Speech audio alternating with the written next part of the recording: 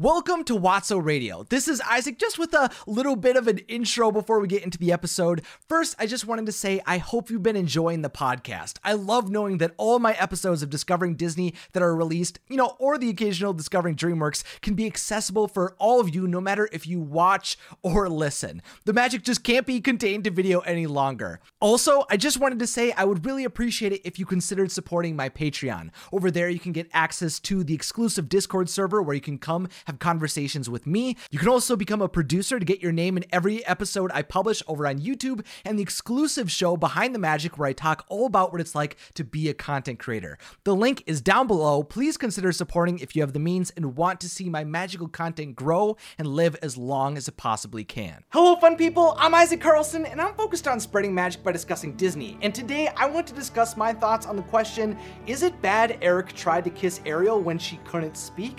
Is this a controversial moment where he didn't receive consent, or a moving, iconic, and romantic act? And of course, if you're new here and you like to stay up to date with more discussions like this one, then consider subscribing. And if you'd like to share your thoughts about this unique moment from The Little Mermaid, I stream every Monday, Wednesday, and Friday on Twitch, which will be linked down below. It's honestly been my favorite way to communicate with all of you fun people and gives us a great chance to connect, so I'd love if you came and checked it out. Even if you don't have a Twitch account, just come on over. It's a great time. Over the years, there are some moments and creative decisions that exist in Disney films that don't age particularly well. I fully acknowledge that those instances exist, but there are others that I just think are being overly scrutinized without looking at the context around them, so our job today is to find out which it is for Eric and Ariel's almost kiss. Is Kiss the Girl a problematic scene? Well, I don't think it is. I love The Little Mermaid. Ariel is one of my favorite princesses. The ride is a lot of fun. Part of Your World is probably my favorite Disney song right now because dang, it always makes me so happy to hear in my house and in the Disney parks, and that's why this has been just driving me crazy for so long. It's been incredibly hard to hear friends criticize Kiss the Girl out of the blue, and so this episode of Discovering Disney is really a response to those who are looking at this scene on the surface and are speaking out critically of this moment based on that. Hopefully you can see where I'm coming from when I'm trying to put context around what's going on in this song. On the surface, it could look like Eric is in a position of power here. Ariel is on land in his kingdom. She's staying in his palace, was on a trip through the land that he planned, and she was 2 years younger than him. She was in his domain, but at the same time, Ariel was a princess herself, who was the one who wanted to be welcomed into the prince's life and never seemed to fear doing what she wanted throughout her time with Eric. I mean, she yanked Eric along, got her time dancing with him, and was aggressive with the reins on the carriage, even having the horses leap across a canyon.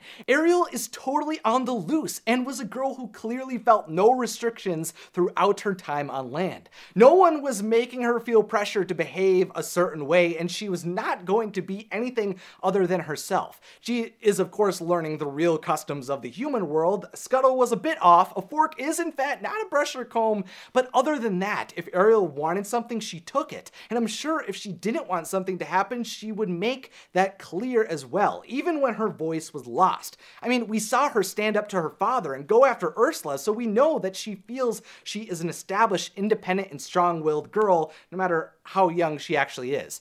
But in addition to Ariel feeling in control of her situation and Eric not restraining her in any way, Ariel was also the one who had all the incentive to make the kiss happen. Yes, Eric was looking for a wife. He had met many suitors, and his people desired for him to meet someone. Grimsby was on his butt about that. So the prince did have some pressure to find a woman to marry. But at the same time, he was still fawning over the dream girl who rescued him from the ocean. Eric wasn't just not committed to Ariel, but was even focused on someone else. Of course, Ariel was the person who saved him, but he didn't know that at the time, likely because Ariel wanted Eric to love her and not some idea of her.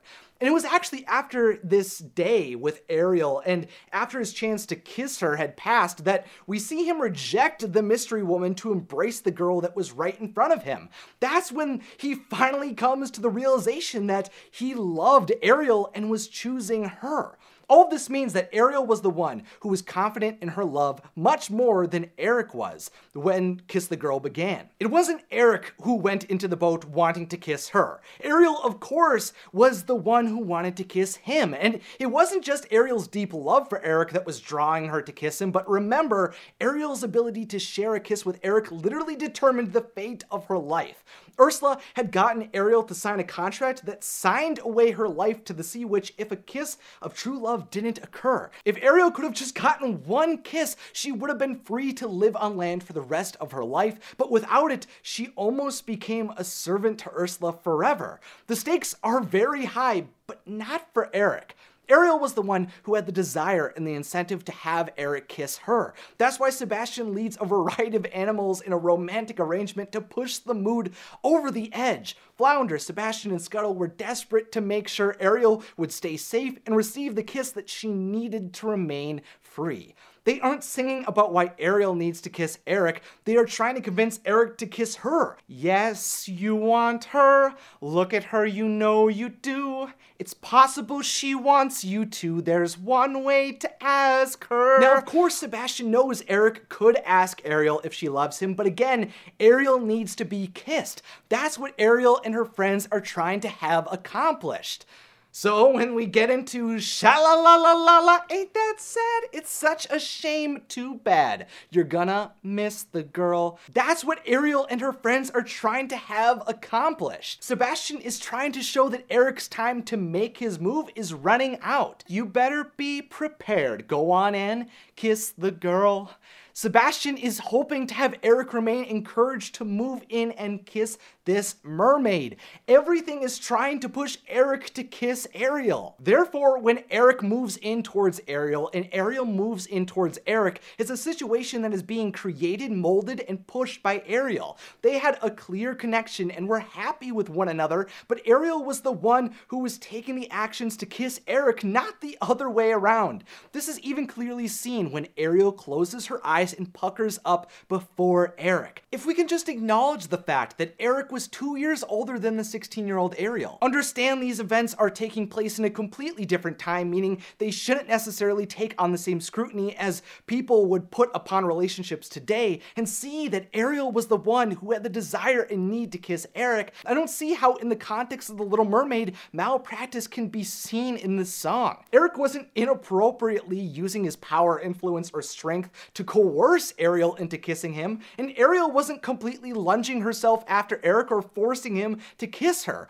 I don't think this scene is at all asserting that consent isn't important because it's not specifically stated out loud. And I believe seeing consent as a non-issue because of seeing Kiss the Girl makes little to no sense to me. I'd also like to say that I'm not trying to say that issues like lack of consent, misconduct, and abuse aren't very real or very serious, especially when children are involved. But pointing to Kiss the Girl as an example of these horrible acts I don't think is fair or truly represents the severity, danger, and harm that can be caused by these situations. Ariel and Eric are two teenagers in a Disney movie who clearly are in love, aren't looking to harm one another in this moment, and feel comfortable in the situation. Clearly, Ariel and Eric are providing non-verbal consent by holding hands, making eye contact, and moving close to one another. Everything they were doing was building up to them having a kiss. I do have empathy for people who are looking critically at the movies, shows, and music that they care about, but what I see when I look back on this moment from The Little Mermaid is a wonderful, upbeat, and romantic song, which is even one of the director's, Ron Clements' favorite songs in the movie, where Ariel and Eric's love is almost solidified. In a blue lagoon, oh my goodness. In a blue lagoon, these characters both moved in slowly and carefully until they almost came together and shared a true love's kiss.